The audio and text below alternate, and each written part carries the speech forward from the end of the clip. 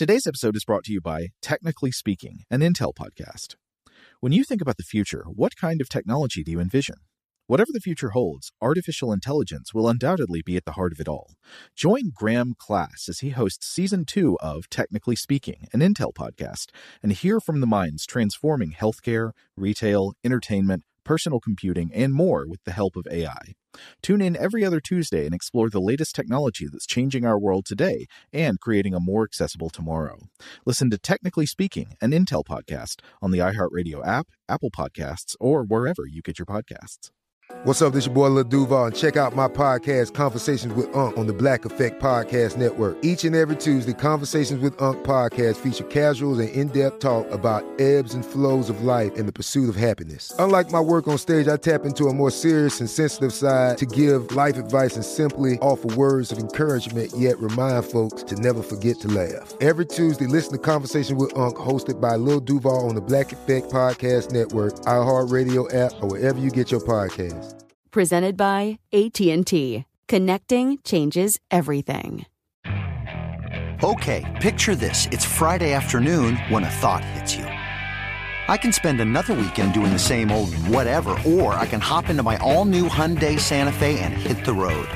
With available H-Track all-wheel drive and 3-row seating, my whole family can head deep into the wild. Conquer the weekend in the all-new Hyundai Santa Fe.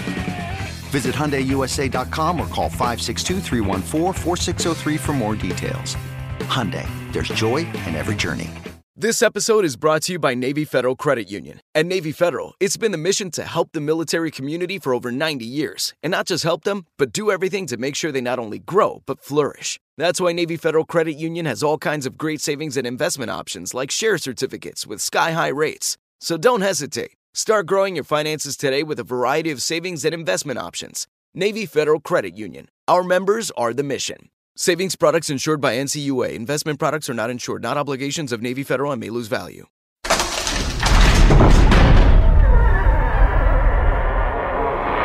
Hey, welcome to Stuff to Blow Your Mind. My name is Robert Lamb.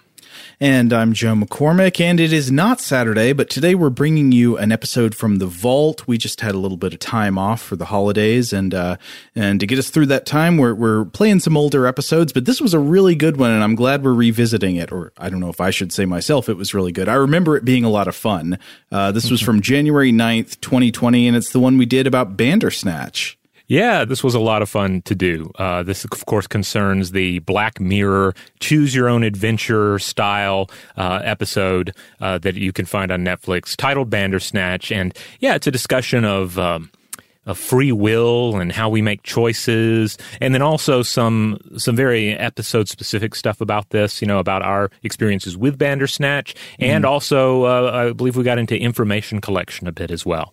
Oh, yeah. But I remember one thing about, I assumed one reason you wanted to replay this one is that Bandersnatch came up in our recent episode about how our choices later inform what our preferences become. Yes, that was one reason. The other reason was that I put most everything else that we recorded in the last year into the schedule for Vault episodes, and I needed something that wasn't there. And Bandersnatch had not been assigned yet. Bam. Well, we hope you enjoy. Oh, and just so you know, we will be back with more brand new core episodes of Stuff to Blow Your Mind on Tuesday and Thursday of next week. So never fear. More core Stuff to Blow Your Mind on the way.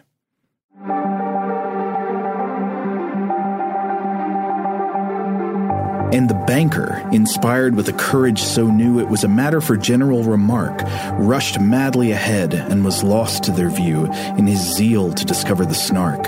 But while he was seeking with thimbles and care, a Bandersnatch swiftly drew nigh and grabbed at the banker, who shrieked in despair, for he knew it was useless to fly.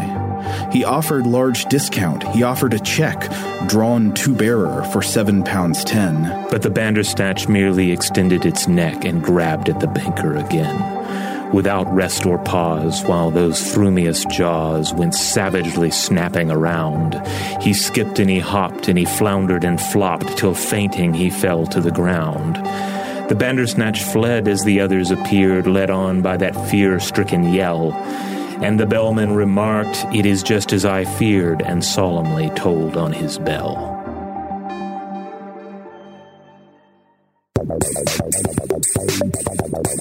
Welcome to Stuff to Blow Your Mind, a production of iHeartRadio's How Stuff Works.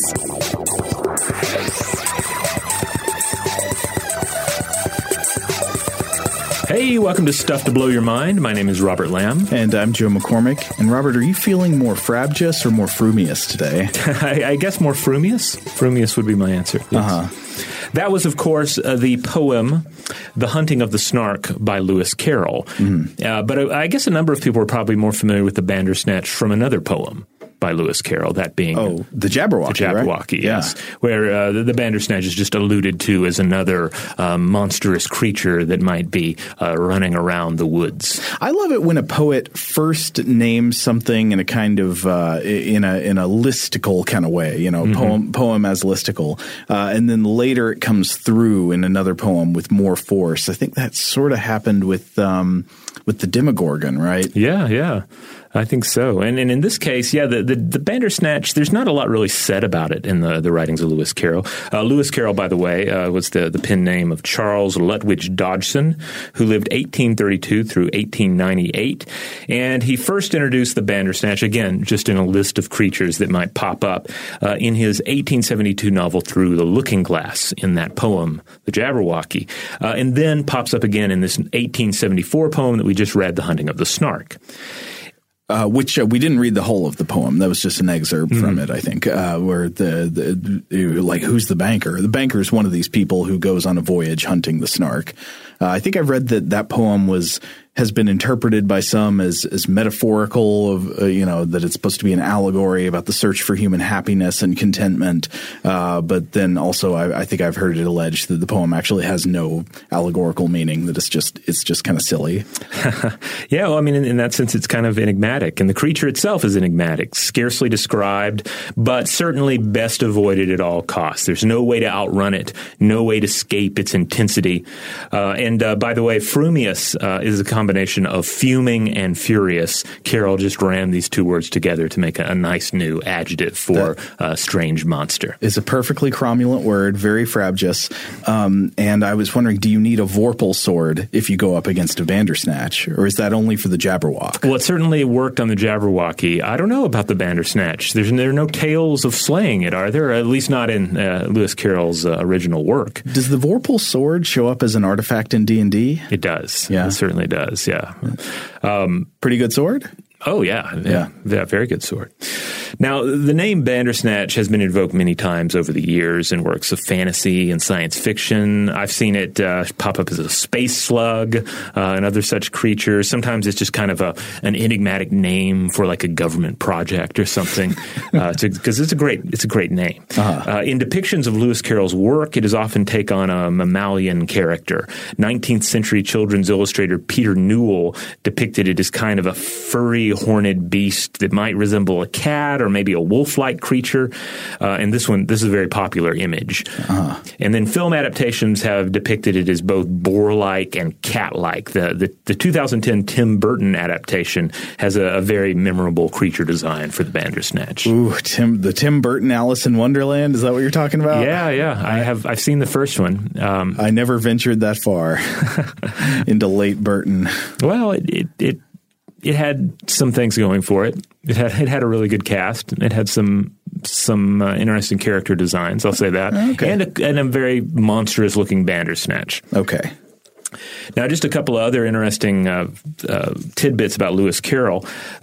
He was a mathematician. He worked in geometry and new ideas in algebra, logic machines, ciphers.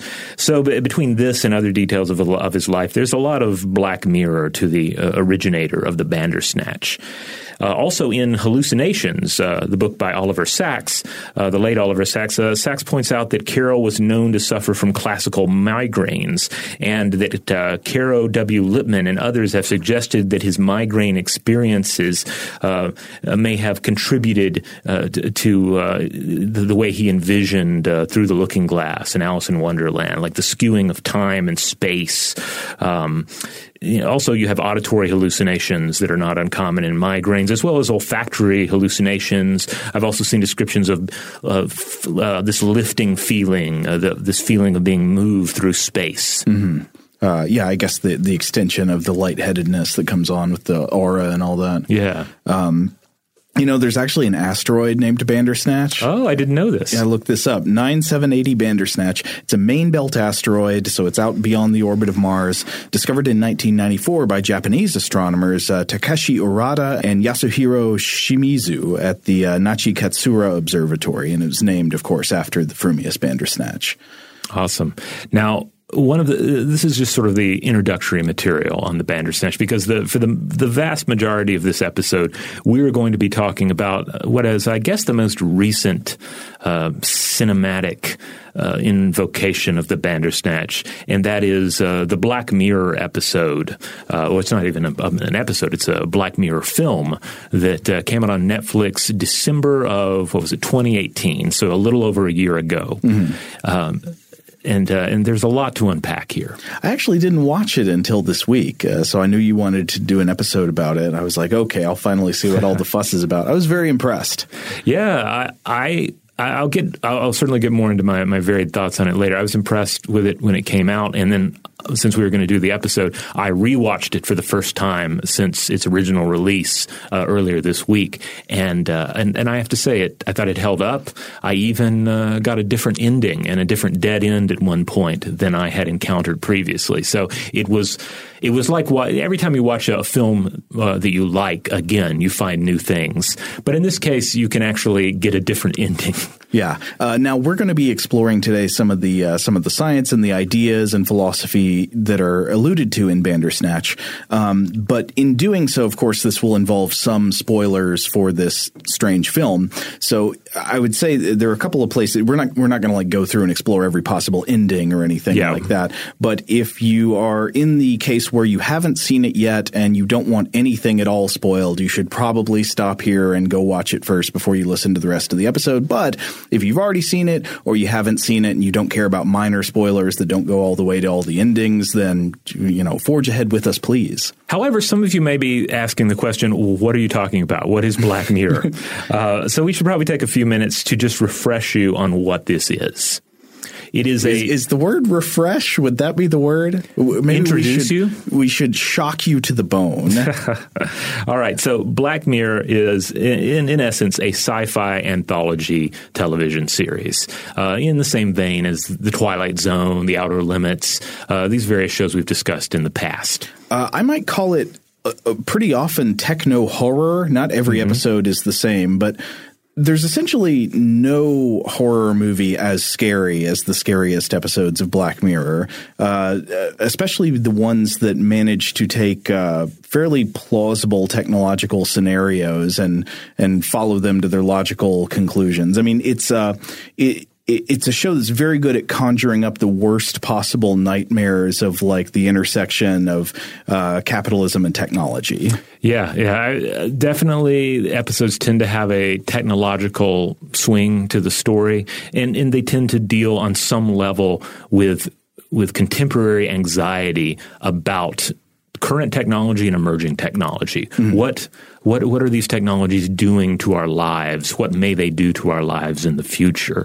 And, sometimes they take varying speculative leaps there, of course, since it is science fiction. But I would say you typically leave an episode of Black Mirror feeling a little worse about the world. I know that Netflix, their current masters, are very into the whole binge model. But I personally find it very difficult to binge Black Mirror, in part because each episode, of course, is a self-contained story with characters and a plot, etc.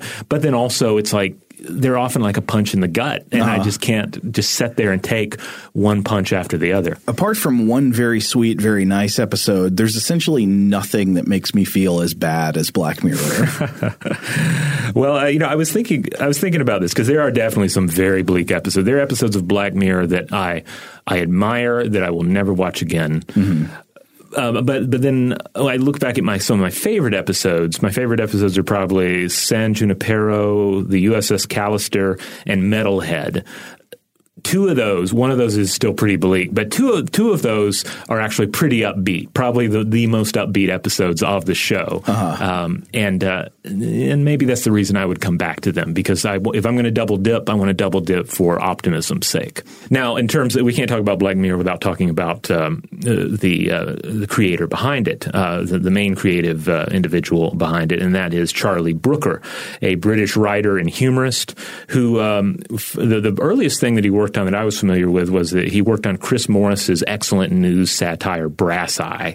And then he also created a pretty great zombie movie titled Dead Set in 2008, in which the zombie apocalypse breaks out in and around a Big Brother-style reality TV production. I feel like 2008 was sort of like maybe 2007, 2008 was like peak zombie satire movie. Yeah. The thing about this one, though, the premise sounds like a comedy.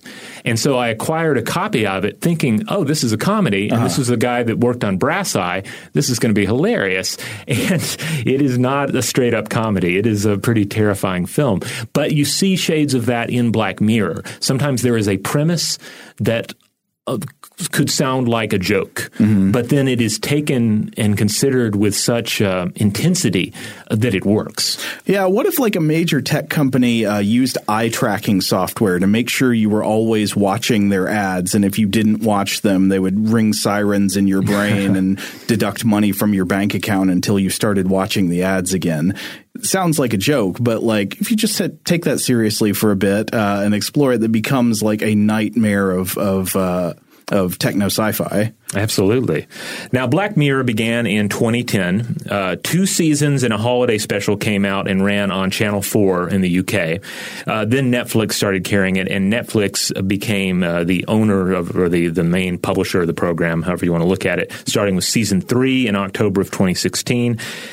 All in all, it has thus far gone 5 seasons, 21 episodes, and that's not counting the film Bandersnatch, which again came out in December of 2018. These bits of publisher information will actually become relevant later on as we discuss the story. Yeah, because at the end, the ideas there. Yeah, because at the end we definitely get into some scenarios where we have to consider the fact that Netflix is the business daddy behind Black Mirror. So Bandersnatch, the film, the Black Mirror film, was actually directed by David Slade, who I was like, where do I know that name from? He's done several things, but one of them was he did one of the Twilight movies. Yes, and I've seen that particular one. It was the second one, I think, and I'm not a huge Twilight fan, but that is a very watchable Twilight movie, and it has a great soundtrack. It's got Tom York on it. Oh, yeah. Yeah.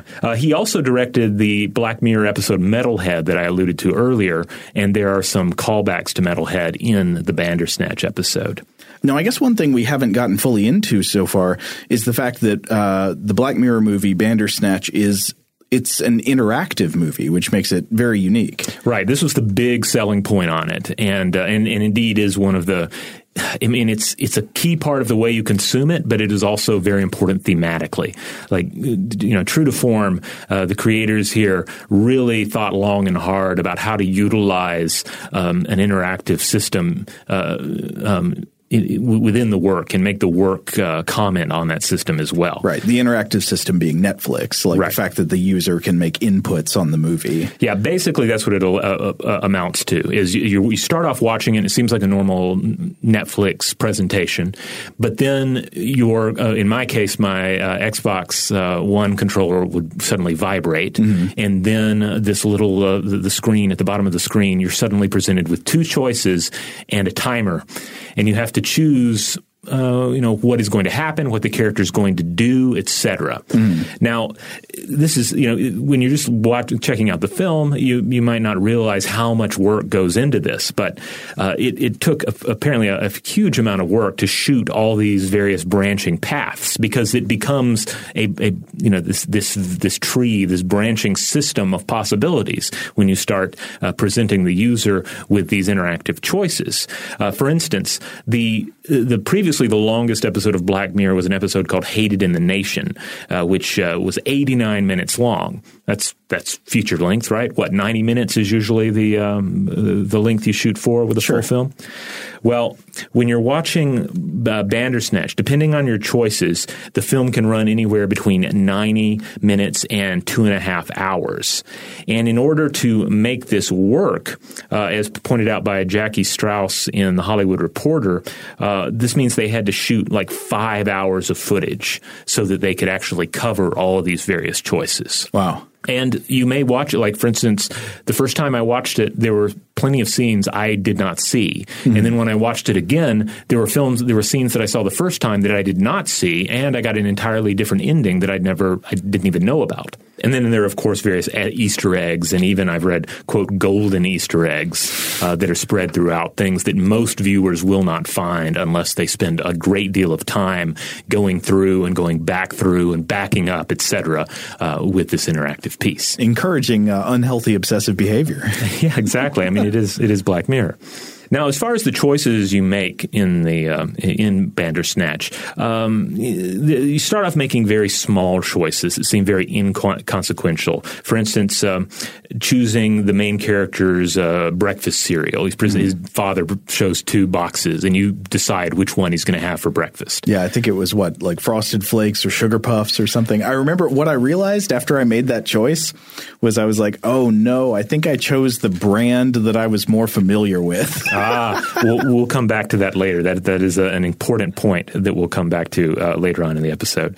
But yeah, at first it's what kind of cereal does he want? All right, it doesn't seem to matter much, and it also gives you a chance to try out the technology. Mm-hmm. Low stakes, but and then also later on you choose what music he's going to listen to when he's on the bus, which is kind of fun. I think you get to choose between a Eurythmics song and something else. I can't remember what the other one is. I think it's Thompson Twins. That's it. Yeah.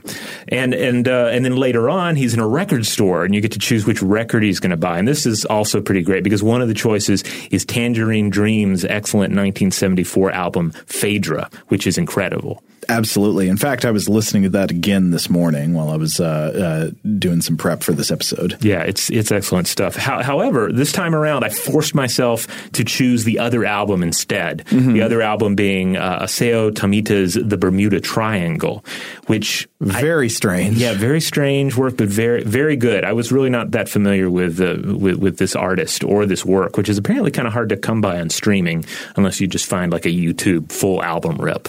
But yeah, this is just a taste of the soundtrack. The Bandersnatch has a wonderful soundtrack, including not only these artists, but also Depeche Mode, Laurie Anderson, great stuff. But let's come back to the choices you make in this interactive system. So, again, they start off seeming largely inconsequential. They start off seeming a little bit fun. You know, it's just surface level stuff like what's his breakfast cereal? What's his musical choice? But then they become increasingly high stakes and even nerve-wracking to decide on. Like suddenly when your controller vibrates and you're presented with this choice, and sometimes it's dread. Yeah, you feel this dread because sometimes the choices, neither one is all that great. Sometimes the choices are kind of horrible. And there's at least one point where you have no choice. There's something to select, but there's no alternative selection. Mm-hmm. And that feels maddening as well. And you have a timer. You have I think it's 10 seconds to choose something. And if you don't choose, Netflix chooses for you. But Netflix reports 94% of viewers actively made choices when they watched Bandersnatch. Now, in my experience, it wasn't that they chose for you at random. It was that whichever one of the 2 options was highlighted, and it was like a on-off toggle. Like you couldn't select neither one. You were just selecting one or the other, and then you could go with it or you could not go with it, and whichever one you had highlighted would just proceed. So there's this kind of there's this horrible sense of like helplessness that imposes on you as the viewer. I have not seen it. Sometimes I'll go into a restaurant or a bar and they'll have Netflix on playing some show. I've never seen them showing Bandersnatch, probably for this reason. Letting all the bar patrons vote to decide. Well, yeah, or just going crazy like, why is nobody clicking a button? Why is nobody interacting with this? Don't let that choice go through. So eventually, as you interact with Bandersnatch, a warping of time occurs. You find yourself coming back around to past choices like a wanderer lost in a maze. And of course, befitting of a maze, there is a sort of minotaur in all of this. There is the Bandersnatch. Wait. Is it the Bandersnatch or is it the Demon Pax? It is the Demon Pax, yeah. But it is also the Bandersnatch. Like its design is roughly based on that illustration of the Bandersnatch we talked about. Okay, cool. All right, we're going to take a quick break. But when we come back, we will get into the themes of Bandersnatch and into the nature of choice and free will. Shout out to Astepro for sponsoring this episode and providing us with free samples. Rob, as the local host with allergies here, they sent you some of their nasal spray to treat your allergies. What was your experience like? Yeah, that's right. I always wrestle with the pollen a bit when it rolls in during the spring, so they sent me the little nasal spray. I tried out the product, and yeah, it sure did help me get on top of my symptoms for the day. And it's so fast-acting, it was already kicking in before I left the house. Astepro is a first-of-its-kind nasal allergy spray. It's the fastest 24-hour over-the-counter allergy spray. It starts working in 30 minutes, while other allergy sprays take hours. Astepro is the first and only 24-hour steroid-free allergy spray. Astepro delivers full prescription-strength indoor and outdoor allergy relief from nasal congestion, runny and itchy nose, and sneezing. Get fast-acting nasal allergy symptom relief with Astepro. Go to asteproallergy.com for a discount so you can get Astepro and go today. ASTEPRO allergy.com. Astepro and go. Use as directed for relief of nasal congestion, runny nose, sneezing, and itchy nose due to allergies. Today's episode is brought to you by eBay. eBay Motors is here for the ride. Remember when you first saw the potential? And then, through some elbow grease, fresh installs, and a whole lot of love, you transformed 100,000 miles and a body full of rust into a drive that's all your own. Look to your left. Look to your right. It's official. No one's got a ride like this. There's nothing else that sounds like, feels like, or looks like the set of wheels in your garage. With over 122 million parts, you can make sure your number one ride or die stays running smoothly so there's no limit to how far you can take it. Brake kits, turbochargers, engines, exhaust kits, roof racks, LED headlights, bumpers, whatever your baby needs, eBay Motors has it. And with eBay Guaranteed Fit, it's guaranteed to fit your ride the first time, every time, or your money back. Plus, at these prices, well, you're burning rubber, not cash. Keep your ride or die alive at ebaymotors.com. Eligible items only. Exclusions apply.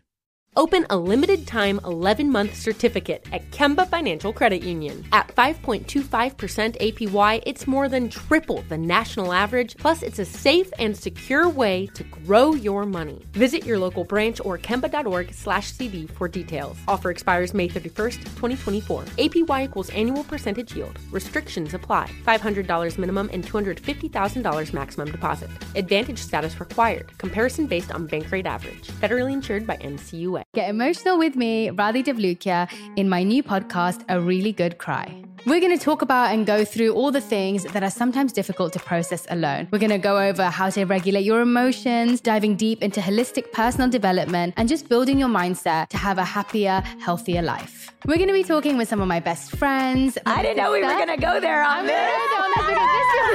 People that I admire. When we say listen to your body, really tune into what's going on. Authors of books that have changed my life. Now you're talking about sympathy, which is different than empathy, right? And basically have conversations that can help us get through this crazy thing we call life. I already believe in myself. I already see myself. And so when people give me an opportunity, I'm just like, oh, great, you see me too. We'll laugh together, we'll cry together, and find a way through all of our emotions. Never forget, it's okay to cry as long as you make it a really good one. Listen to A Really Good Cry with Radhi Devlukia on the iHeartRadio app, Apple Podcasts, or wherever you get your podcasts. All right, we're back. So there are a lot of interesting ideas, cool themes, historical tidbits that are thrown together, not thrown together, stitched together, reassembled in Bandersnatch that give it its unique feel.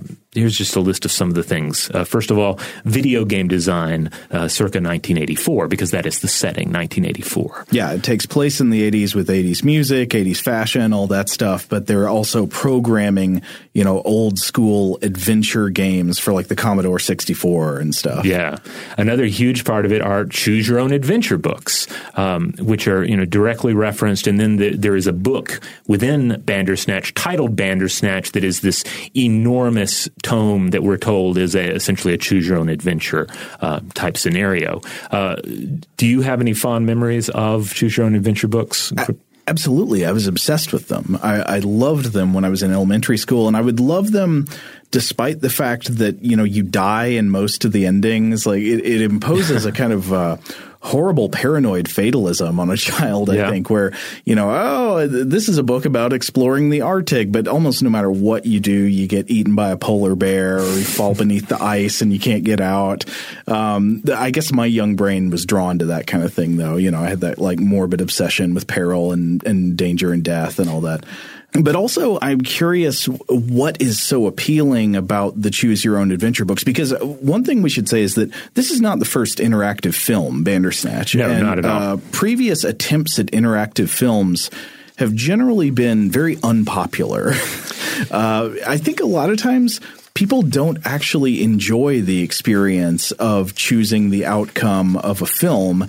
And I think there are reasons for that. I mean, for one thing, it's just like hard to make a story where so many different options of how the story could go would all be equally satisfying. I mean, there's a reason that an author writes a story a certain way. Right. Like for instance, one film that we've talked about on the show before, William Castle's Mr. Sardonicus from 1961 was marketed as having an interactive element in that at the end of this, you got to choose the fate for the villain. Would it be, justice or mercy? Mm-hmm. And the thing is, audiences never chose mercy for this horrible villain. Of course not. They always chose justice. And so there were even accusations that they never even shot the alternate version. Like there was the idea that it was interactive was just, the pitch was just the marketing, but there was no actual interactive element. William Castle, I think, claimed otherwise, saying, yes, they did shoot the sequence. I do not know personally if that's true or not, if this footage has ever materialized. But what I did read was that generally people point to 1967's Kino Automat as the first truly interactive film. But even that, I think there are only like 4 choices that could be made. Mm-hmm. And this film was also, I think, largely comedic. Okay. Well, I mean, I would say there are many reasons why this format doesn't always work. For some reason, it worked for me as a kid with the Choose Your Own Adventure books. I loved those. But one problem I think is that it's hard to make all the narrative branches as good as each other. But another one is just that, like for instance, when you finish it, I don't think there was ever a sense where I'm like, okay, that's the ending I got. Right. It's like, no, I want the good ending, or I want the robust ending. You go back and do it again. It's more like a video game or something. I don't want the ending where I randomly die. Like the story of Super Mario is not that he's killed by a mutant turtle 3 minutes into the game. I mean, that's not an epic tale. So in some ways, I think the Choose Your Own Adventure books are sometimes better thought of as like a puzzle to solve than as like a narrative to be experienced. And another big difference, I will say, is that one of the great pleasures of watching a movie or reading a book or, engaging in any kind of narrative with an author, storyteller, and you as the passive audience is a surrendering of responsibility for what is about to happen in your own mind. Yes. You give up that responsibility, and suddenly, when bad things continue to happen in the story, when characters make disastrous decisions that unfold and increase the peril and heighten the drama, you're not responsible for what's happening. You're just witnessing it. And that witnessing is very fun. It's peeking through a hole in the wall and what's happening to somebody else.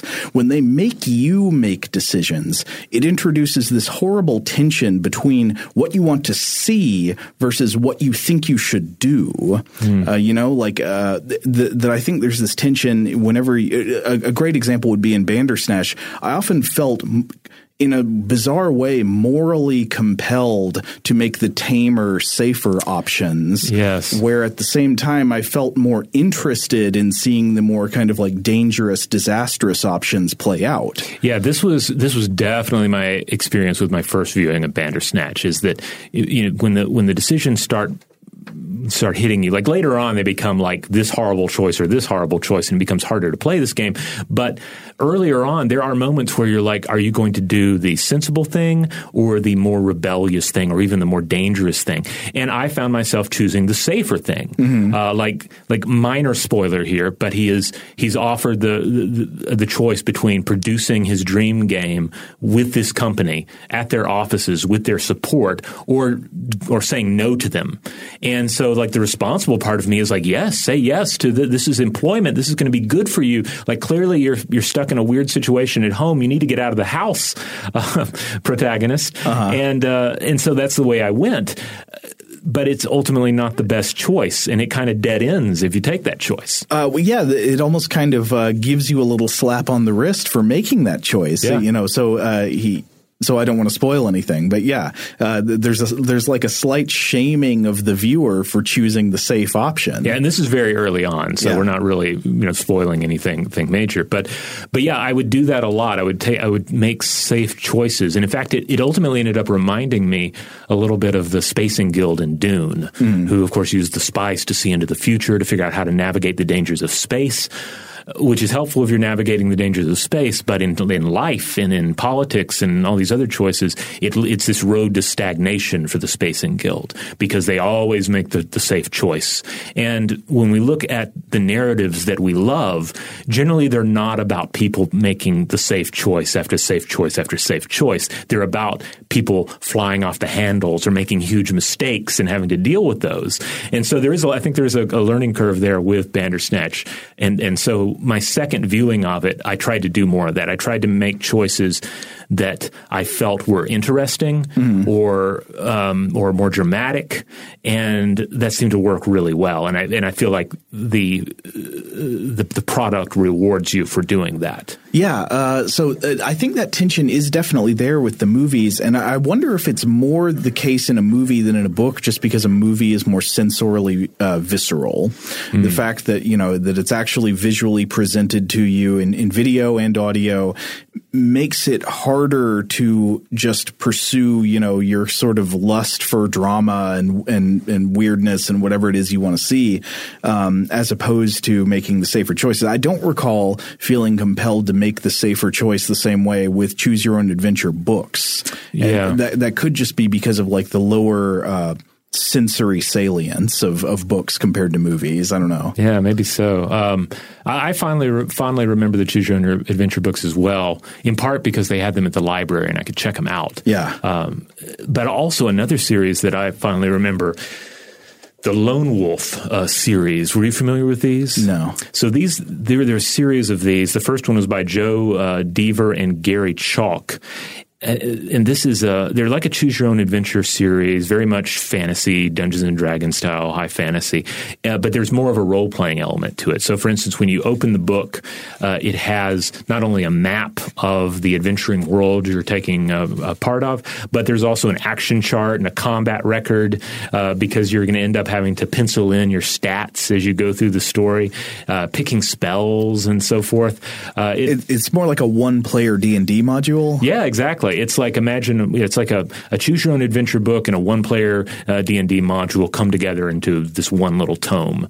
So I fondly remember those, and I might be misremembering here, but I think I did get turned off later on when I reached an artificial dead end in one of them. Like there was something broken and I couldn't go back. Oh, no. Yeah. But again, my memory may not be perfect on that. If you're at all interested in this format, I do highly recommend picking up one of these old, fabulous used copies of the Lone Wolf series. And I think they've republished them again with new artwork. But I don't know. The classic artwork is exactly the kind of thing I love. The Choose Your Own Adventure book that I brought in today for you to look at, Robert, is called You Are a Shark by Edward Packard. It has a kid turning into a shark. He's like mid-anamorph sequence. Oh, man. But he also looks like he's slipping sliding as he turns into a shark. It's pretty good. That's pretty brilliant, too. Like channeling something that children especially of that time, would have been familiar, would have likely done, and giving this fantastic spin on it. But the story is essentially the Fingal Doppling scene from Overdrawn at the Memory Bank,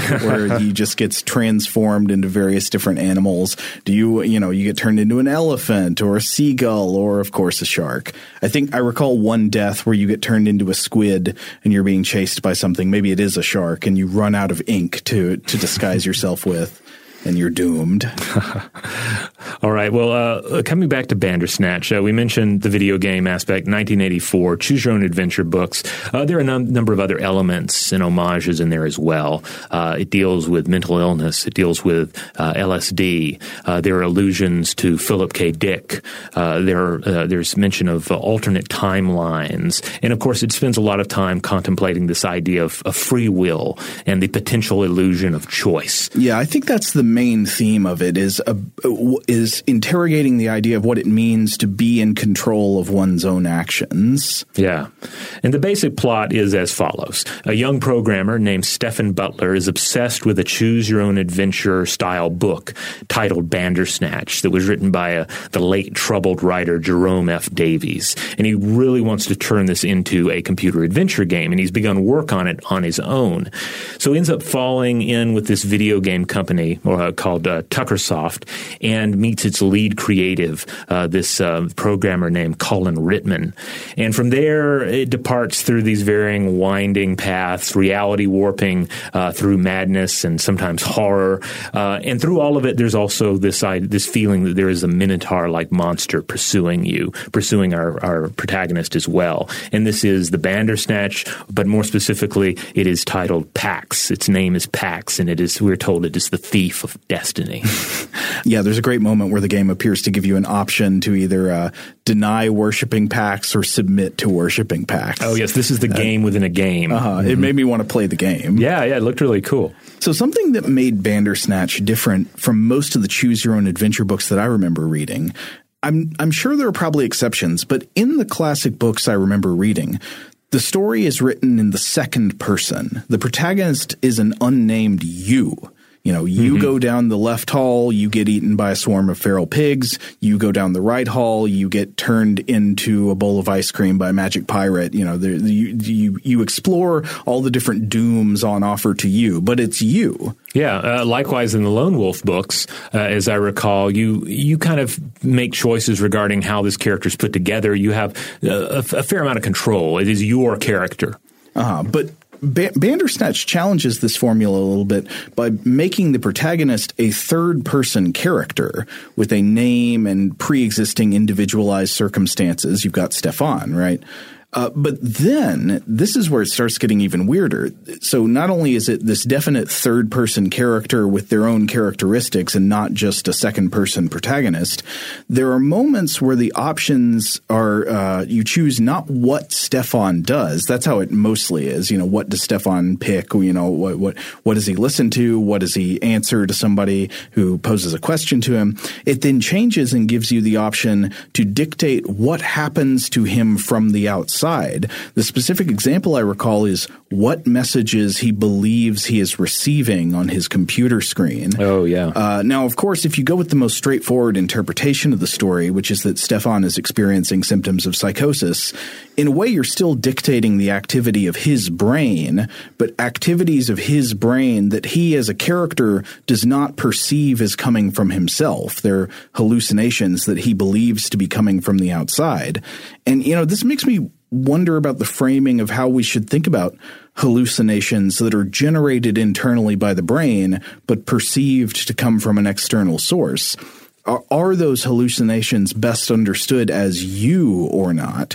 Are there processes within your own brain that are in some legitimate sense not you, even though they are your brain? They're not anybody else. Yeah, it's not really the voice of God. It is it is something coming from inside your brain that you are perhaps imagining or interpreting as the voice of God. Mm-hmm. But is you more synonymous with your whole brain and everything it does, or is you more synonymous with the part of your brain that you identify as yourself? Well, that's going to be very key to some interpretations of the basic theme explored in Bandersnatch. Right. And they do explore this theme amazingly well. I felt the second time I watched it, I found all these additional layers. Again, I'm tempted to make the best choices for our protagonist, or at least there's still that inclination that I want to do that.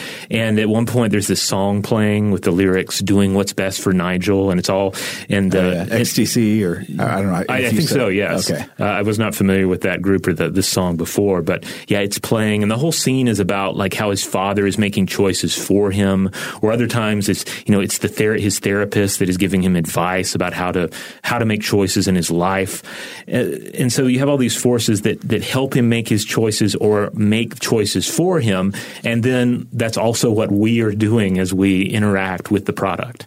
Well, yes, and in a weird way, it kind of brings you back around to this question of, wait a minute, is he a third person narrator, or are you supposed to identify as him? Mm-hmm. So when these choices are in some cases things coming to him apparently from the outside, they might be messages he's receiving from some kind of otherworldly source or hallucinations. Are you still making choices for him or not? And it leads back into this theme of whether or not you are really in control of your own actions, and what does it mean to be in control of your own actions? And in this, we come to the subject of free will, which is a huge topic that we return to time and time again on Stuff to Blow Your Mind. And we're not going to try to encapsulate everything about that here. We've talked about it in the past. We're talking about it today. We're going to talk about it in the future. But suffice to say, philosophies vary, scientific interpretations vary, and then it drags in just about everything about the human condition, right? I mean, moral responsibility, theological quandaries, etc. Yeah, I mean, it's a problem that it is such a huge topic, and that almost all discussions about free will that I encounter in the wild are an absolute mess. Yeah. This is my personal take. I notice, do you ever notice how conversations about free will almost never seem to clarify anything? They almost never seem to provide any more focus or clarity than you had to begin with. Yeah, like sometimes it's at times it feels like having a conversation with somebody in a swimming pool about whether water is wet. Yeah. Because it does get down to like it seems wet to me, I am in it.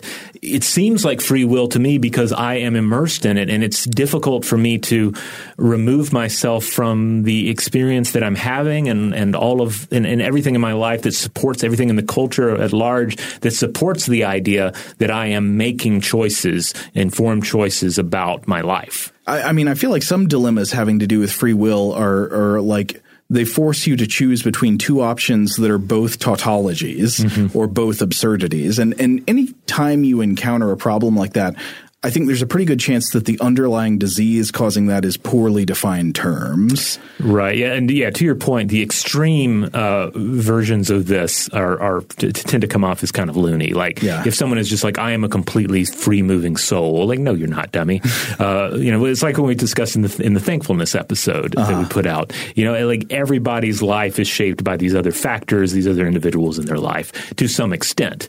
And I feel like to argue against that is just lunacy. On the other hand, if someone is saying, I am just a pure automaton, I mean, you can back that argument up with some very intriguing arguments, and we'll get into some of those.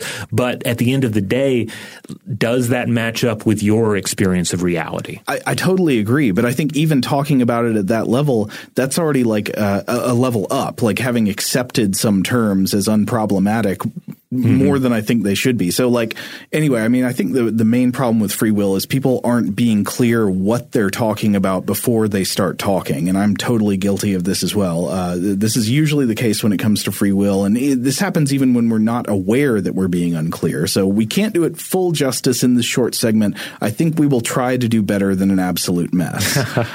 So to try to understand what our terms actually mean, what is free will?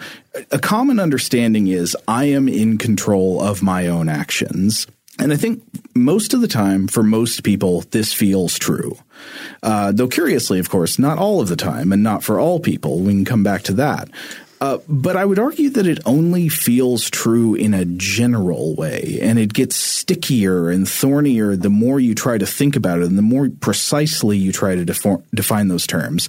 So if I'm in control of my own actions, who is I? We brought this up a minute ago. Is I my whole brain? And also, I think there's a good case to be made that other parts of your body get some kind of vote in your decision making. Mm-hmm. So is it my whole body? Is it everything with my genome? Even then, I would say your microbiota sort of gets a vote. I think that there are questions about what the I is, but then also what counts as control. If I am in control of my own actions, does it mean that I make my decisions with no outside influences? I mean, that's obviously not true, as you were alluding to a minute ago. But once you accept that outside factors have some influence over whatever it is you're talking about controlling, what's to stop you from assuming that they have total influence? I mean, what part of your decision-making is not influenced by pre-existing factors like your memory and your physical circumstances and so forth? Like, what part of you can you identify that stands outside of the world? And then from the other end, paradoxically, if you were to suddenly act in a way that made no sense, given your own history and memory and all of the inputs coming in that you think of as influences on you, wouldn't that action actually feel less like something that comes genuinely from you, whatever you are? Wouldn't by this metric the most objectively free action seem like something coming from the outside? You mean like if you go to a restaurant where there's a drink menu and you always tend to order something that is made with a base of, say, rum or bourbon or whiskey. Uh-huh. And instead you throw caution to the wind one day and you get a mezcal or a vodka drink. Uh-huh. Does that actually make you feel more free? Or does it seem like something got into you? Where does that phrase come from? I don't know. When I do things like that, I think it does make me feel more free because I'm like, no, I'm not going to be the same person I've been every time. I'm going to try a different direction. Mm-hmm. You know, I'm going to get a different type of drink. I'm going to try a different type of food. I'm going to walk a different way to the train station, etc. Well, I mean, I would say that this just highlights that neither branch, either acting in character where your character has been shaped by everything that ever happened to you, nor by acting out of character where, something got into you, neither way really cites the origin of decisions or the origin of actions in something that's without outside influence. Mm-hmm. So a lot of the arguments about whether we have free will actually seem to me to reduce to the question of whether we feel we have free will. But what would it actually mean to settle the question of whether we are physically objectively free? So maybe we should look at a more thought out dictionary definition. So one that I found is, quote, the power of acting without the constraint of necessity or fate. Ooh, or fate. Now that brings me back to the demon Pax, the thief of destiny. I found myself with the second viewing of Bandersnatch returning to that title and trying to figure out exactly what it means, because destiny on one hand means you're predestined, right? There is a destiny in place for you, and you perhaps don't have any real control. It is the thing that the gods have laid out for you. That's one way of looking at it. But another way of looking at destiny is that destiny is the thing you aspire to. You choose your own destiny. You choose your own adventure, right? So which of the two is the demon Pax stealing from you? Is he stealing from you the power to make your own decisions, or is he stealing from you a predestined path? Is he liberating you from this, from the same tired walk to the train station and the same tired choices on the menu? Well, the funny thing about a choose your own adventure is that even though you are making the choices on each page about which page to turn to next, somebody else wrote the whole thing. That's true. And I mean, to a certain extent, you can apply that to life. As rebellious as you might seem, ordering something else on the menu that you normally don't get, it's still on the menu. And other things in life are like that too. You are constrained by the possibilities of your culture, of your station in life, of political realities, etc. But even then, is the unpredictability of a behavior at all evidence of your control or your personal volition of that behavior.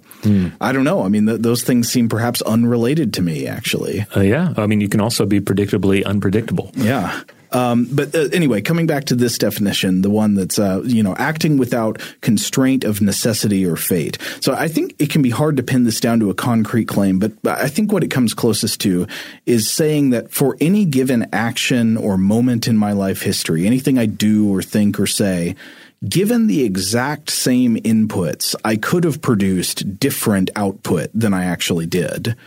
And this would be, I think, some way of making free will a kind of like a physical proposition, right? If exactly the same inputs went into you, everything was exactly the same, you could have done something different than what you did. Unfortunately, I think this is just a completely untestable assumption. Right. Given the complexity of brains, you can never have all of exactly the same inputs that somebody had at a given moment, so you can't experiment on this to find out what's true. Though we certainly love ruminating on this in our fiction. Yeah. Like any kind of time travel film, any kind of Groundhog Day scenario is exploring this subject. Yeah. Though even with most of those time travel things where people want to go back and relive it, what they actually are imagining is they want to go back and relive a moment with the wisdom and knowledge that they have now that they didn't have then. So it would be funny to just like replay the same instance over and over again with exactly the same physics involved and see if anything different happens without having any new knowledge or whatever. Oh, yeah. But even then, I mean, imagine maybe you could do that somehow. You could just watch the same period of time play out over and over again and see if anything different happens. Even if it were true that you could have produced different outputs given the exact same inputs, would this really mean you were free? Would this be what people mean when they say free will, like they're in control of their own actions? Imagine there's some random dice rolling machine inside your head or a ghost or a spirit in your brain which pushes you in different directions even if every single iota of input is the same. Is that actually freedom? That just sounds like a different kind of impetus or control. That is interesting that you bring up randomization via some sort of technology like dice or a casting of bones, because we've discussed that in the past on the show, how that is sometimes brought up as being like that's the purpose of these early divination technologies, techniques, a way to randomize choice and to sometimes force us towards a decision that we otherwise wouldn't make, like in a way to free us from these predestined paths that are before us, or at least lean us over towards a different path that is available, but we normally wouldn't go for. Well, it's funny. I mean, either way you go there. So yeah, say you're doing the I Ching or throwing bones. Does either or not doing that, either way, is one making you more the author of your own destiny than another? I'm not sure. I mean, they have differences in outcomes, right? But does that actually change what people mean when they say free will? I don't know. I mean, even if you randomize your choices, you are the one that will then enact that choice. Like you're still the actor in your narrative, and the randomization is still an input on you. So I don't know. So anyway, to sort of sum it all up, I've got a theory here. And it is that I think what a lot of us are actually circling around when we're trying to figure out how to articulate our concept of free will is this claim. And the claim is our consciousness dictates our choices of how we act. Or in other words, we're conscious of the process by which our choices are made or by which our actions are generated, right? That when we act, we are able to consciously be a part of the impetus to act or consciously cause the impetus to act. And I think this one is actually testable, and we can come back to that in a minute. So this is, of course, this is one of the big riddles of the human experience. And so people have been thinking about this and, essentially banging their head against the wall about this for thousands of years. The philosophers Democritus and Leucippus saw the universe as wholly governed by natural laws and composed of, essentially indivisible atoms. They took the determinist view of life, of one propelled down a flowing stream of events. Aristotle, on the other hand, is a great example of someone who stressed the individual's responsibility for their actions. The indeterminist view of life as a boat propelling itself through a body of water. So, yeah, to what extent are you just sailing down the river, with no power on where you're going, or are you in a boat in which you have the power to move about and even move upstream if you need to? On that note, we're going to take one quick break. But when we come back, we will start rolling through some arguments for and against free will, and then we will return to Bandersnatch. Today's episode is brought to you by eBay. eBay Motors is here for the ride. Remember when you first saw the potential? And then, through some elbow grease, fresh installs, and a whole lot of love, you transformed 100,000 miles and a body full of rust into a drive that's all your own. Look to your left. Look to your right. It's official. No one's got a ride like this. There's nothing else that sounds like, feels like, or looks like the set of wheels in your garage. With over 122 million parts, you can make sure your number one ride or die stays running smoothly, so there's no limit to how far you can take it. Brake kits, turbochargers, engines, exhaust kits, roof racks, LED headlights, bumpers, whatever your baby needs, eBay Motors has it. And with eBay Guaranteed Fit, it's guaranteed to fit your ride the first time, every time, or your money back. Plus, at these prices, well, you're burning rubber, not cash. Keep your ride or die alive at ebaymotors.com. Eligible items only. Exclusions apply. Open a limited-time 11-month certificate at Kemba Financial Credit Union. At 5.25% APY, it's more than triple the national average, plus it's a safe and secure way to grow your money. Visit your local branch or kemba.org/cd for details. Offer expires May 31st, 2024. APY equals annual percentage yield. Restrictions apply. $500 minimum and $250,000 maximum deposit. Advantage status required. Comparison based on bank rate average. Federally insured by NCUA. Get emotional with me, Radhi Devlukia, in my new podcast, A Really Good Cry. We're going to talk about and go through all the things that are sometimes difficult to process alone. We're going to go over how to regulate your emotions, diving deep into holistic personal development, and just building your mindset to have a happier, healthier life. We're going to be talking with some of my best friends. I didn't know we were going to go there on this. People that I admire. When we say listen to your body, really tune into what's going on. Authors of books that have changed my life. Now you're talking about sympathy, which is different than empathy, right? And basically have conversations that can help us get through this crazy thing we call life. I already believe in myself. I already see myself. And so when people give me an opportunity, I'm just like, oh, great, you see me too. We'll laugh together, we'll cry together, and find a way through all of our emotions. Never forget, it's okay to cry, as long as you make it a really good one. Listen to A Really Good Cry with Radhi Devlukia on the iHeartRadio app, Apple Podcasts, or wherever you get your podcasts. The Therapy for Black Girls podcast is an NAACP and Webby Award-winning podcast dedicated to all things mental health, personal development, and all of the small decisions we can make to become the best possible versions of ourselves. Here, we have the conversations that help Black women decipher how their past inform who they are today and use that information to decide who they want to be moving forward. We chat about things like how to establish routines that center self-care, what burnout looks and feels like, and defining what aspects of our lives are making us happy and what parts are holding us back. I'm your host, Dr. Joy Harden Bradford, a licensed psychologist in Atlanta, Georgia, and I can't wait for you to join the conversation every Wednesday. Listen to the Therapy for Black Girls podcast on the iHeartRadio app, Apple Podcasts, or wherever you get your podcasts. Take good care, and we'll see you there.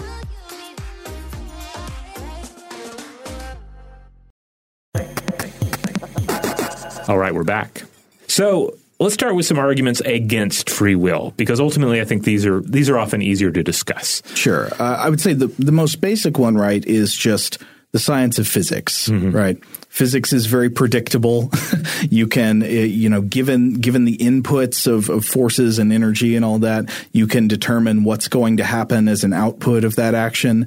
And if we assume that applies to everything, then why doesn't it apply to us? Right. And it basically comes back to Democritus and Leucippus, right? The idea that there are natural laws and that are in place, and we are not above those laws. Sure. So we're acting on the inputs that come in, and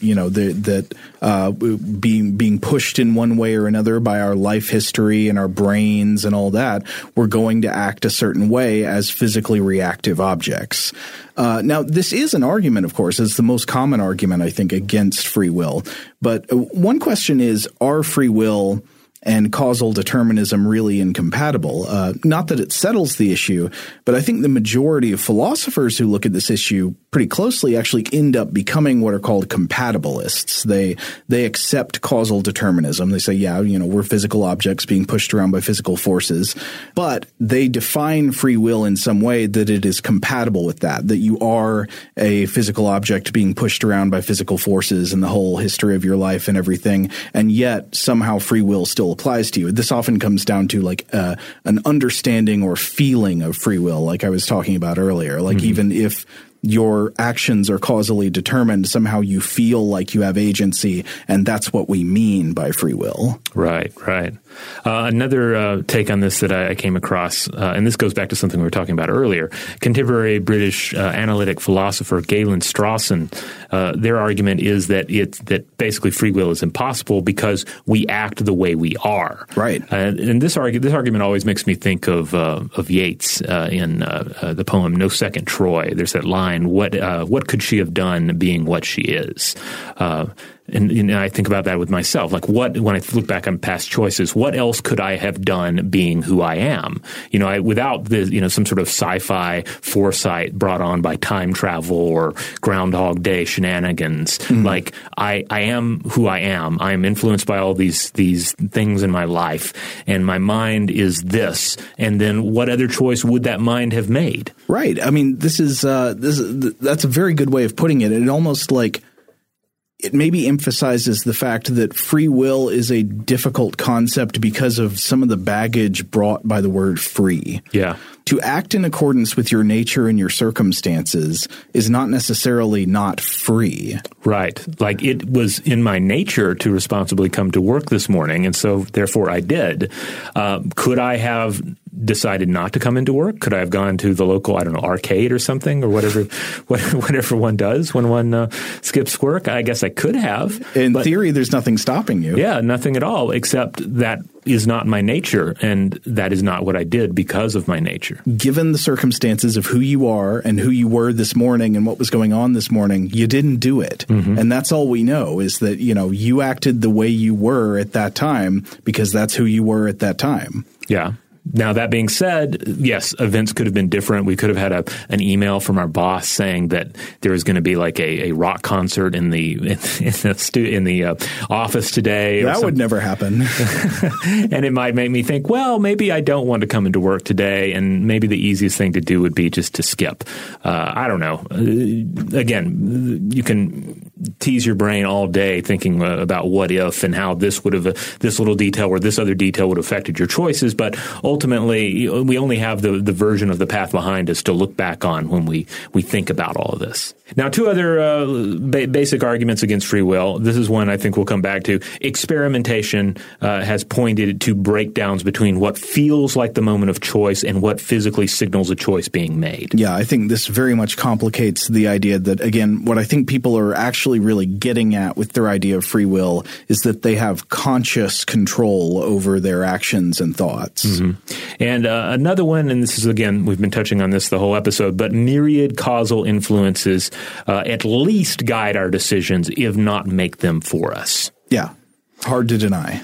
All right, so here are some arguments for free will. The big one, of course, is that subjectively we tend to feel like we have rational, reflective control over our choices and actions. Sure. I mean, I can decide to do anything that occurs to me to do right now. I could throw my computer across the room if I really wanted to. Yeah, and the idea, the way that our brains enable us to simulate these possibilities really, I think, allows us to lean into that interpretation, because it's like the Choose Your Own Adventure book. The other choices are in there, And if we want to, we can cheat and we can check one out and then back up. And in a way, we can't do that in real life except through our ability to simulate possible futures.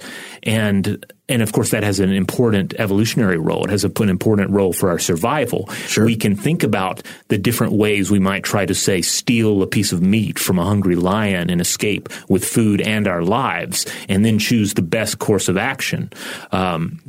This is important, but it can also lean into these interpretations that that certainly I have more choice than I actually have, or even ultimately an idea that, of course, is explored in Bandersnatch, the idea that these other alternate choices are kind of alternate timelines, that they're out there. Like I saw it in my head to a certain extent, that reality where I tried to take more meat than was feasible and was killed by the lion. In a way, that exists because I just saw it. Unfortunately, I would say about this argument, it does often feel that way, that, like I could have done anything a minute ago. Yeah. But you didn't. You did what you did. So again, this comes back to the untestability of this one. Like there's just never any way to prove that you could have done differently than you did in the moment.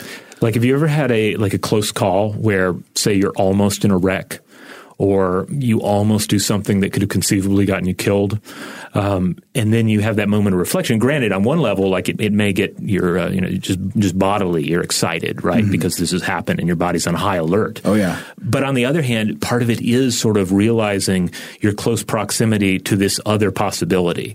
Like I was just some minor choice, some minor bit of input data away from something more catastrophic. Yes, it makes you suddenly you come face to face with how dependent you are on moment to moment circumstances and awareness.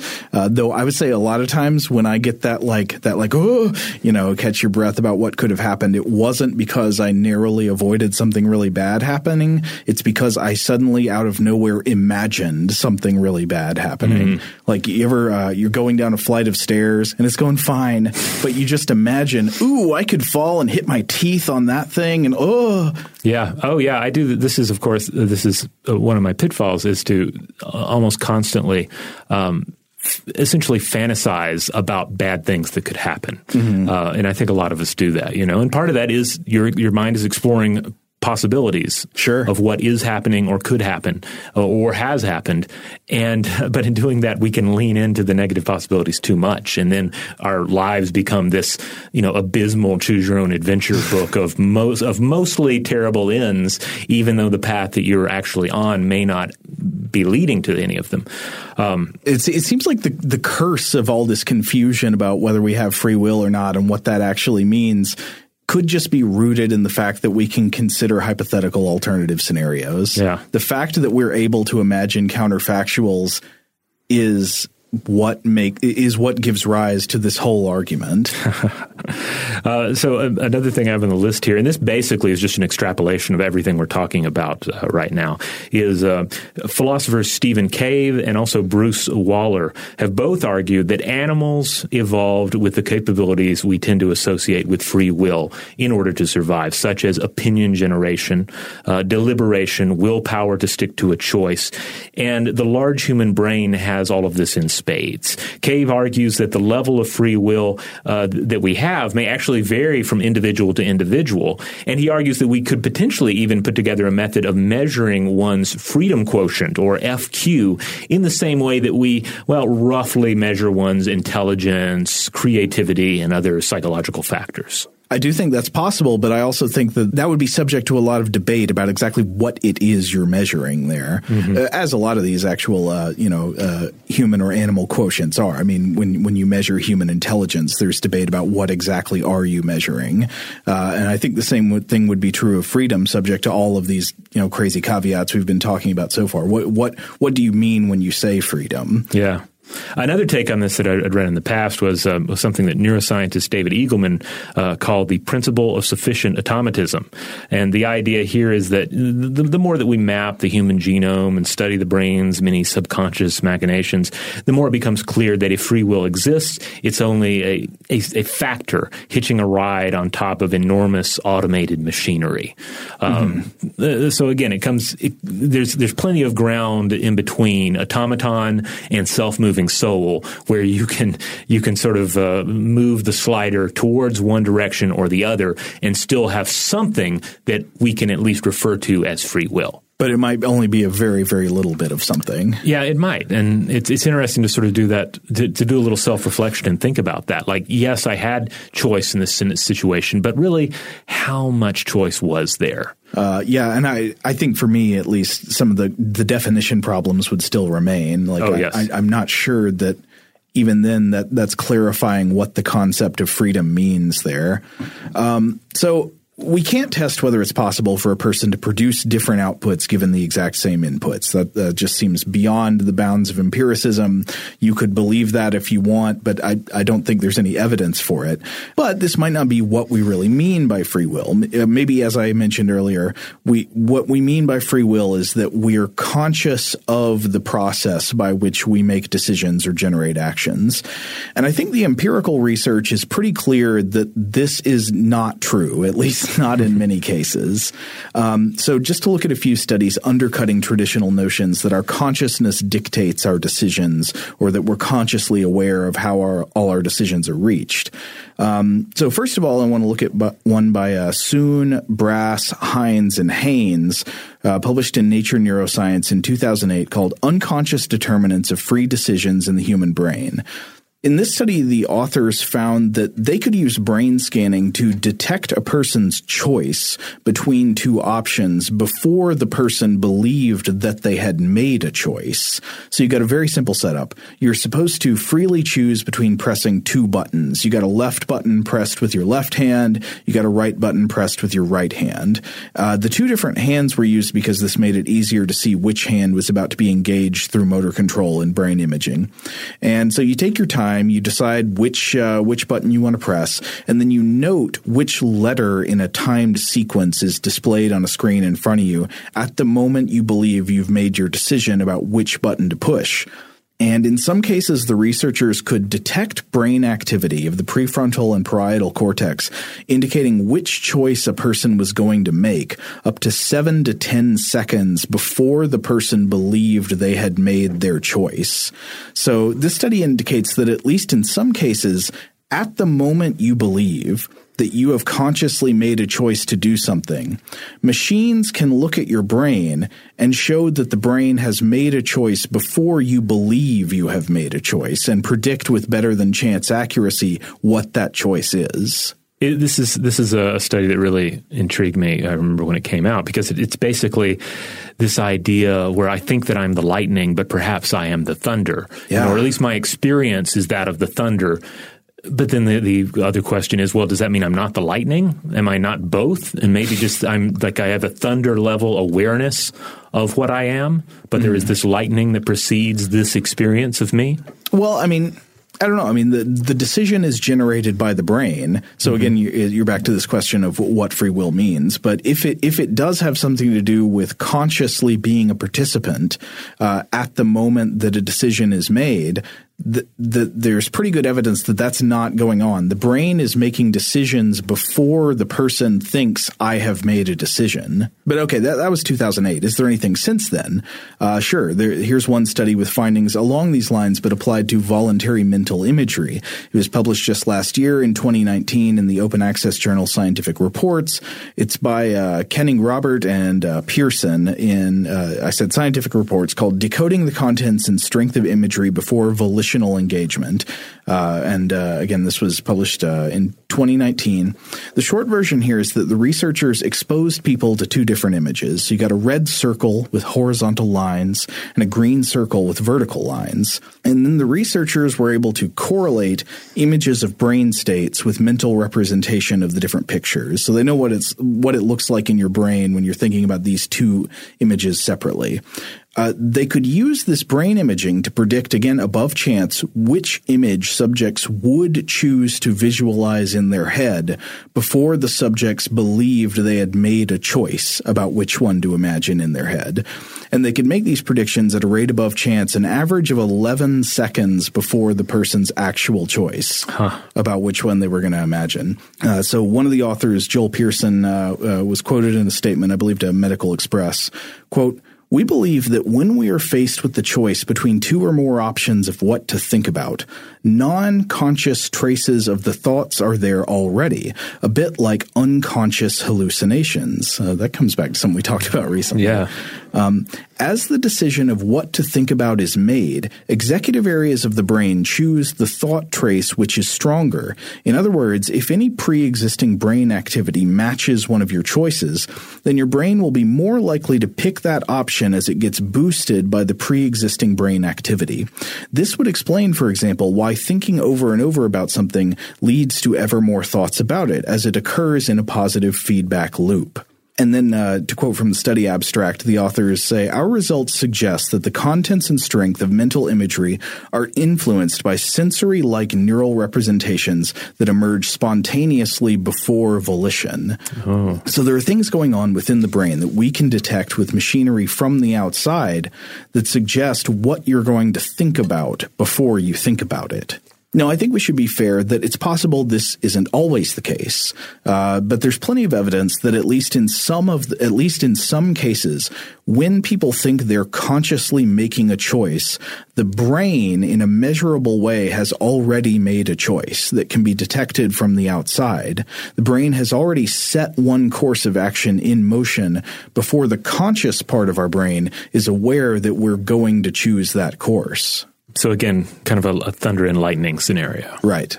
Now, of course, this stuff we've been talking about is true of typical human brains. Once you start looking at atypical neurological situations, you can find all kinds of evidence of action without the sensation of conscious awareness or choice. Mm-hmm. A lot of these are things that have come up on the show before, like blind sight, the fact that people can physically react to visual stimuli while believing consciously that they are blind or that they're blind in some part of their visual field. Like you can react to, raise your hand to catch a ball without believing that you have seen the ball.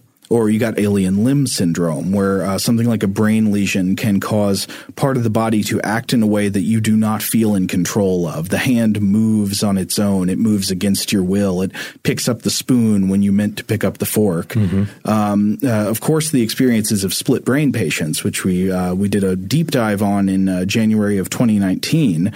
The short version is that some patients who undergo a surgery called a corpus callosotomy, in which the main avenue of information sharing between the two hemispheres of the brain is severed, can seem to show signs of the right hemisphere acting and making choices without the conscious awareness or control of the left hemisphere, which seems to be the part of the brain that can usually talk.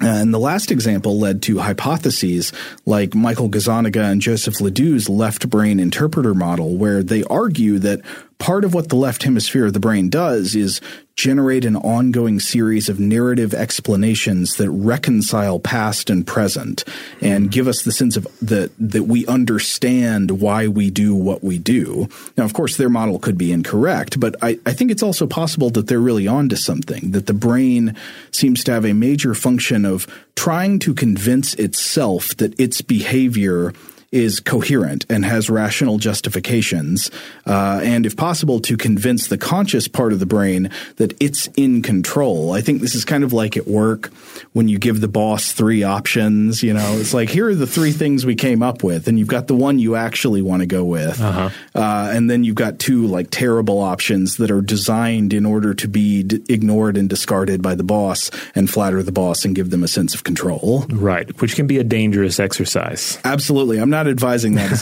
as a good strategy. I'm just saying people do it. To look quickly at one more study I found, this was published in 2018 in PNAS by Darby, Joutsa, Burke, and Fox, called Lesion Network Localization of Free Will. Very briefly, the authors here defined the neurologically relevant parts of free will as having 2 parts. So first of all, there's the desire to act. That's volition. You got volitional control. And then a sense of responsibility for that action, which is the feeling of agency. So you got volition and agency. And then they looked at 2 neurological conditions, one that is believed to disrupt each of these functions. They looked at focal brain lesions that disrupt a volition, causing akinetic mutism. And akinetic mutism is a condition where patients are unable to voluntarily move or speak. This would, of course, be a disruption of the volition part of the brain.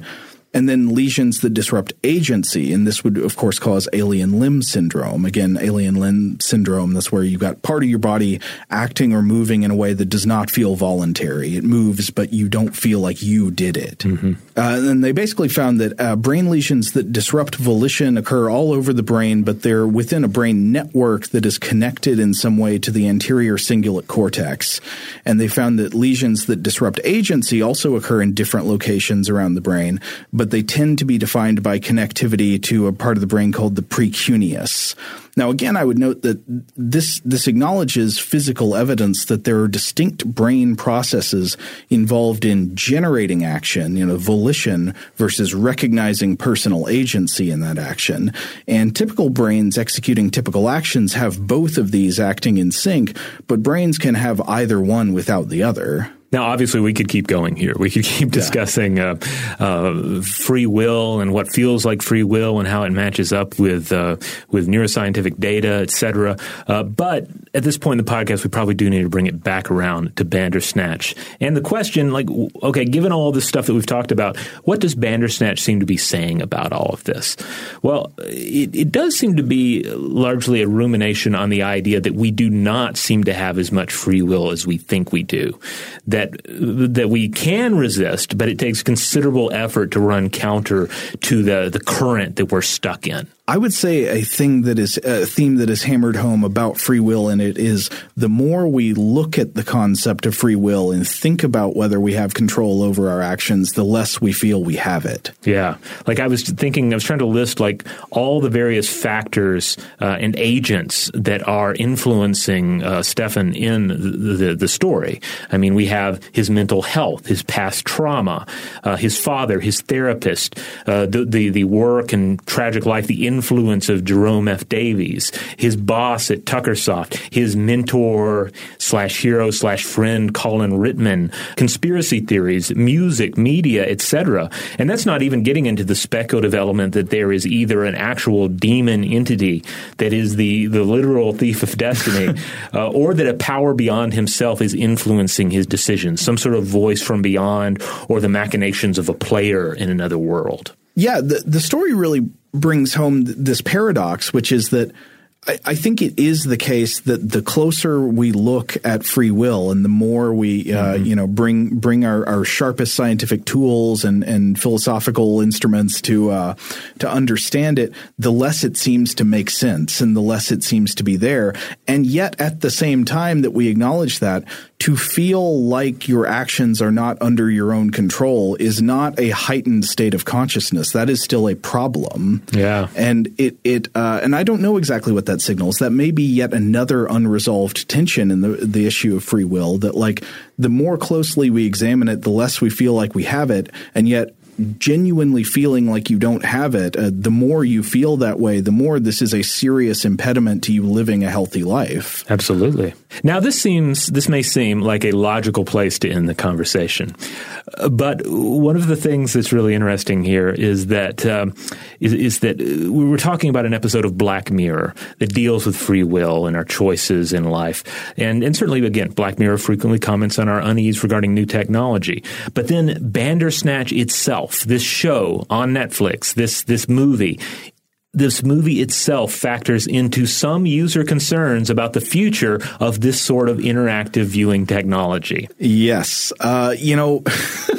I would say one of the things that is a legitimate concern about free will, however you define it, as murky as it is, at least one thing that we want to think that we understand the incoming influences on our behavior, right? Mm-hmm. You'd like to think that if I did X, I can sort of make sense of that. It was because I read this book or I read this article or I had a conversation with this person, and I connect the knowledge I gained through that or the influences of those past experiences with the decision I just made. Life starts getting more difficult when you have trouble understanding what the influences on yourself are. Does that make sense? Yeah. And we've discussed some of these in the past. We've discussed a number of these in the past. But technologically speaking, we have discussed advertising and we have discussed social media, which are good things to keep in mind as we continue here, because there might not be a Bandersnatch or a demon awaiting you in the maze of future interactive media technology, but there might just be some highly targeted advertisements, for example. Right.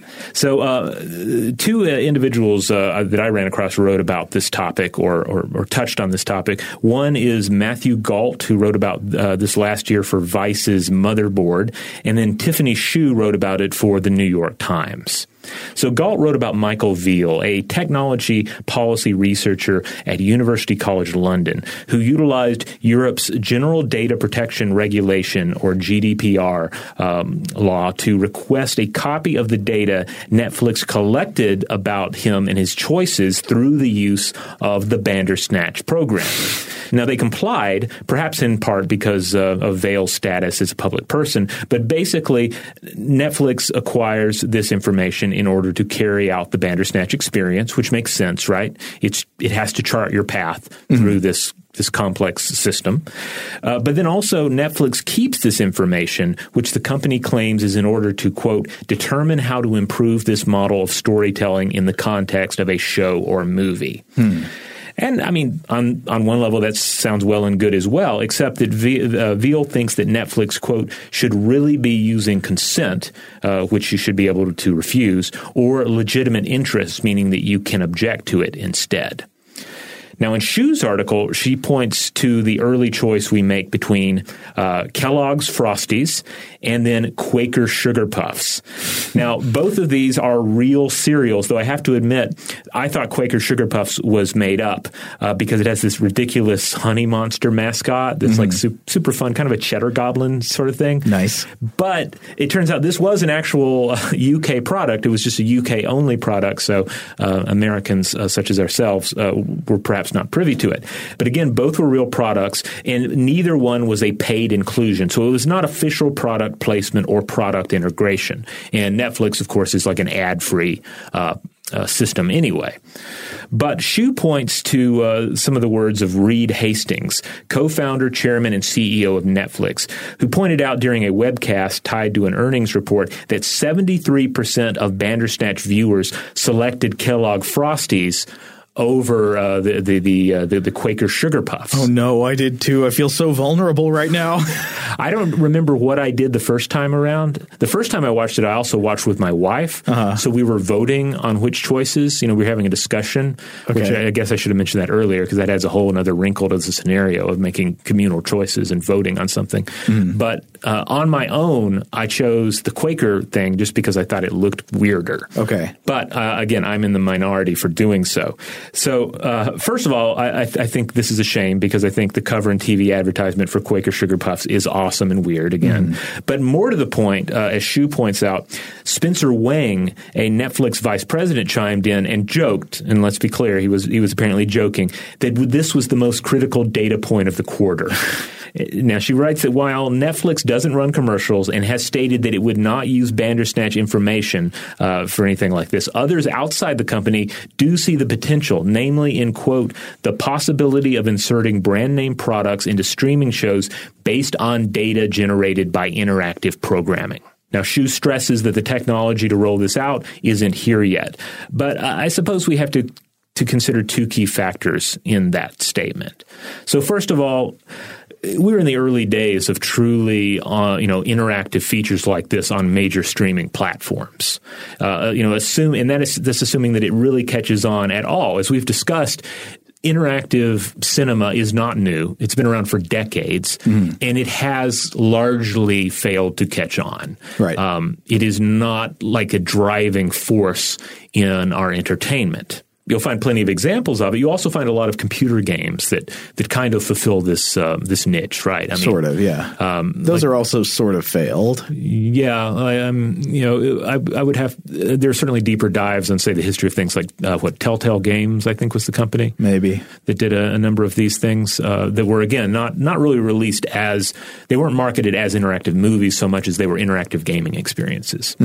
So that's one thing to consider. Interest in interactive films has essentially gone up and down over the years. And again, it hasn't really like ignited. Still, Netflix and also Netflix itself has only released a handful of interactive titles, mostly kids stuff. Bandersnatch is their only true adult drama release in this of this product type, though they claim to be doubling down on interactive content in the future. Given how Netflix tends to be a little bit secretive about like what's coming out, or at least they don't tell you a lot. I guess we'll just have to know about it when we see it pop up. But also, it's also worth reminding ourselves that a great deal of work went into creating Bandersnatch as well. I think I've seen it written that like 3 times as much work went into Bandersnatch versus, say, that long episode of the show that was approximately 90 minutes. So is it cost-effective content? Are all the limitations worked out yet? For instance, I don't believe Bandersnatch works on many mobile formats or older models. Like you have to have something more updated. Like I tried to load it onto my phone, and I have an older iPhone. I tried to load it on there to watch on an airplane, and it wouldn't work. I had to watch it through my Xbox One. And another big concern is there would need to be, I guess, enough interactive content out there tuned for this sort of thing to generate the necessary user data to then be employed. I can really see this kind of thing being used as a major data mining. I mean, I don't know. It seems very possible to get psychologically salient information through this. Yeah. Now, of course, they're already getting information through all kinds of things. A tech business can get your information through what you buy online, through what websites you visit, through what you do on Facebook or other social media. Right. Like a website like Netflix already knows what kind of movies you have watched, what kind you like, what kind of movies you want to like, and then also, how you have rated things as well. And then they can serve you a recommendation of what you might want to watch in the future. Right. Now, so of course, we're talking about this and possibly going multiple ways. One is using interactive choices in a film to gather data about you. And the other side would be giving like specially user-tailored media experiences, which we already get somewhat, of course, on websites. You get websites loading with the ads of stuff you searched for on Amazon and all that. But yeah, I guess we're being forced to consider, what if that starts happening within the movies and TV shows you watch? So you start seeing product placement for specific products that are aimed at you individually within the shows you watch. Right. Like, they know that, well, given the serial scenario, like potentially the master of the content, be it Netflix or some other company, hypothetically, they might know that you are, say, more inclined towards healthy lifestyle choices, and therefore some sort of granola, health wrapped content would be ideal for you in that scenario. Or they might know that that's not your ideal cereal, or maybe they know that you have children in the house, and therefore a children's cereal would be more appropriate. Like that's the kind of information that they could conceivably have, and then feed into the cereal that appears before you on the screen. Now, that would be, of course, something we're more familiar with, just like inserting ads. You might imagine a character walking past a billboard or something in a movie, like happens all the time now, except that billboard can be, dynamically inserted with new imagery or something. Right. I think things start getting even creepier when you imagine something more like Bandersnatch itself, where there are alternative versions of a film that are specially tailored to you that have different narrative content depending on who's watching. So one thing Robert and I were talking about briefly before we came in here is the idea that, we often know that movies can embody values, of course, that like sometimes the values of a filmmaker or creator come through in what happens in a story. And then other times they're sort of like cheap attempts to display values, what would often be called like pandering, right? Cheap appeals to patriotism or something like that in a movie. Or I don't know, I guess you could make an argument for awards season, Academy Awards bait as well, right? Yeah, sure. Just like sort of cheap attempts to exploit the specific desires or value interests of a specific target audience. Right. And so you can imagine, okay, well, now if a movie is made and it wants to pander, it needs to at least make a choice, right? It's hard to pander to everybody at the same time. But you can imagine, okay, what if somebody just starts making more like a Bandersnatch kind of thing, where maybe you don't make the choices. The choices are made for you based on what is known about your user profile. And so what I was imagining beforehand was you could have different versions of the movie Independence Day. You remember that speech Bill Pullman gives before they all get in the planes and go fly off and fight? Oh, yes. So it's this rousing moment where Bill Pullman gives this kind of innocuous speech that could appeal to basically anybody. But you can make that speech a much more tailored, specific interest group pandering kind of thing, where you could have one version of the film that plays for somebody that's very inclusive. He gives a speech. He's like, humans will join arms together around the world. There will be no more nations and borders and creeds, and we all unite as one and stand as brothers and sisters against this. Or you could have a version where he gives a speech about American exceptionalism and how we're the first and we stand up and fight when no one else will. Or you could get, you can imagine a million versions of this depending on what kind of user they think you are who are watching. Right. I mean, and that kind of personality profile or worldview profile would be pretty easy to acquire. I mean, basically, websites like Facebook have that information. Like, they're not feeding you Independence Day with a tailored speech in it, but they are giving you a feed that reflects your worldviews and values. And people are very invested in like the values of what media they consume these days. I can imagine it being judged a very profitable enterprise by some studios to say, well, let's just cover all the bases. We'll have way less trouble if we make a movie, a version A of the movie for you and a version B of the movie for you. It doesn't have to be a coherent vision or picture of the world. Yeah. This is, I can't help but think on past films. Like, for instance, we talked about Conan the Barbarian on the show in the past. Like, that is a film that has a very particular view of what like strength means and what how power works, etc. And it's not everybody's political or philosophical cup of tea. Sure. I mean, I think you can enjoy that film without focusing on all of that, but still, it's definitely there. Right. And that's not a film, I mean, especially at the time it came out, it's not a film where you would necessarily ask for an alternate version of it. But again, it's very clear in what it's saying. But then you have films like, say, Patton. Patton is often brought up as an example of a film that meant one thing to one part of a divided America and another to the other part of a divided America without having to have like an A-B version. Right. Yeah. I think you could say that about a lot of like war movies, especially. I think that might be sort of true of Platoon, right? Yeah. Is that like an anti-war movie or a patriotic movie? You sort of have some elements of each. You can latch on to what you want to see there.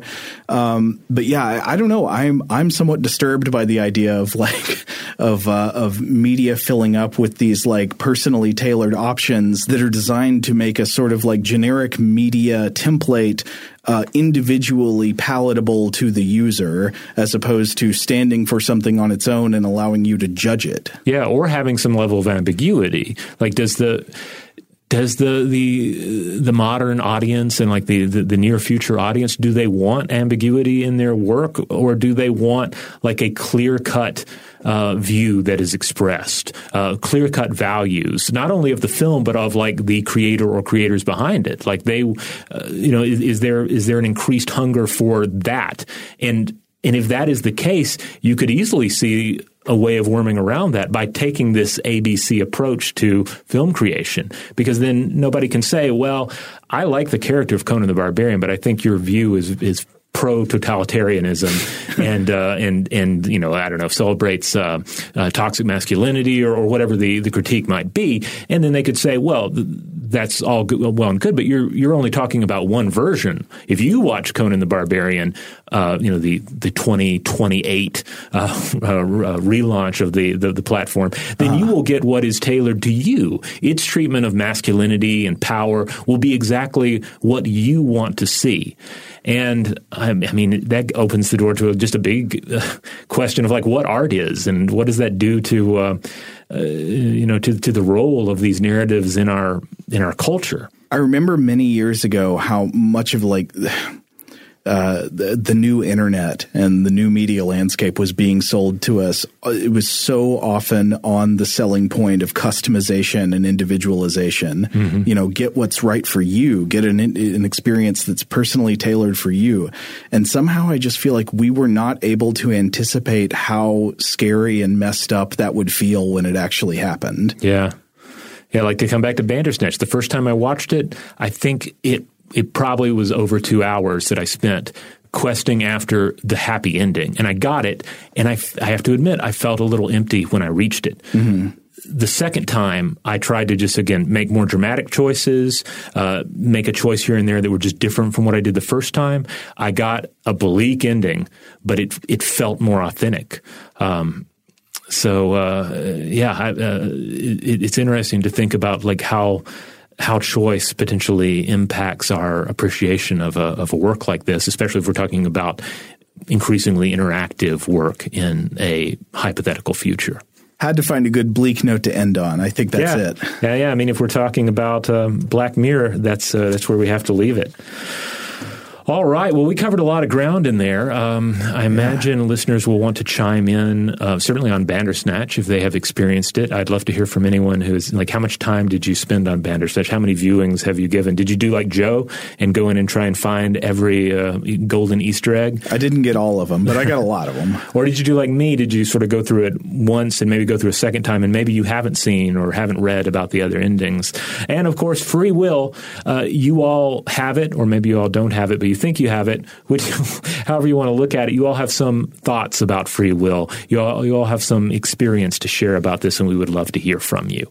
In the meantime, if you want to check out more Stuff to Blow Your Mind, you can find us anywhere you get your podcasts. You can certainly go to stufftoblowyourmind.com, and that will redirect you to a place where you can find the episodes. And wherever you get the show, we just have to ask that you support us by rating and reviewing and subscribing. And don't forget, we have another show out there titled Invention. And Invention covers human techno history, one invention at a time. Huge thanks, as always, to our excellent audio producer, Seth Nicholas Johnson, who is doing a heroic quick turnaround on today's episode. So praise him, everyone. Praise him. If you would like to get in touch with us with notes on this episode or any other, to suggest a topic for the future, or just to say hi, you can email us at contact@stufftoblowyourmind.com.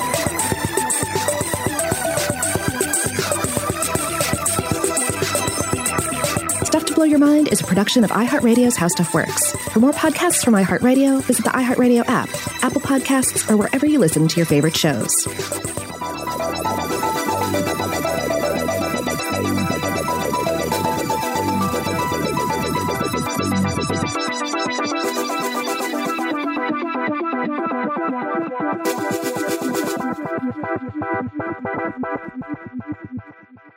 Today's episode is brought to you by Visible. The future of wireless is here, and it's transparent. Switch to Visible, the wireless company that makes wireless visible. Get a one-line plan with unlimited 5G data powered by Verizon, just $25 a month, every month, taxes and fees included. No hidden fees, no surprises, no, really. What are you waiting for? Get with the times and switch to Visible at Visible.com. Monthly rate on the Visible plan for data management practices and additional terms, visit Visible.com. Open a limited-time 11-month certificate at Kemba Financial Credit Union. At 5.25% APY, it's more than triple the national average, plus it's a safe and secure way to grow your money. Visit your local branch or kemba.org/CD for details. Offer expires May 31st, 2024. APY equals annual percentage yield. Restrictions apply. $500 minimum and $250,000 maximum deposit. Advantage status required. Comparison based on bank rate average. Federally insured by NCUA. Get emotional with me, Radhi Devlukia, in my new podcast, A Really Good Cry. We're going to be talking with some of my best friends. I didn't know we were going to go there on this. People that I admire. When we say listen to your body, really tune into what's going on. Authors of books that have changed my life. Now you're talking about sympathy, which is different than empathy, right? Never forget, it's okay to cry as long as you make it a really good one. Listen to A Really Good Cry with Radhi Devlukia on the iHeartRadio app, Apple Podcasts, or wherever you get your podcasts. A rested child is a happy child. Sleep Tight Stories is a weekly podcast that brings comfort and joy to families worldwide with calming bedtime stories. The stories are relevant to children and spark wonder without overstimulation, so they can fall asleep and stay asleep. Listen to Sleep Tight Stories on the iHeartRadio app, Apple Podcasts, or wherever you get your podcasts.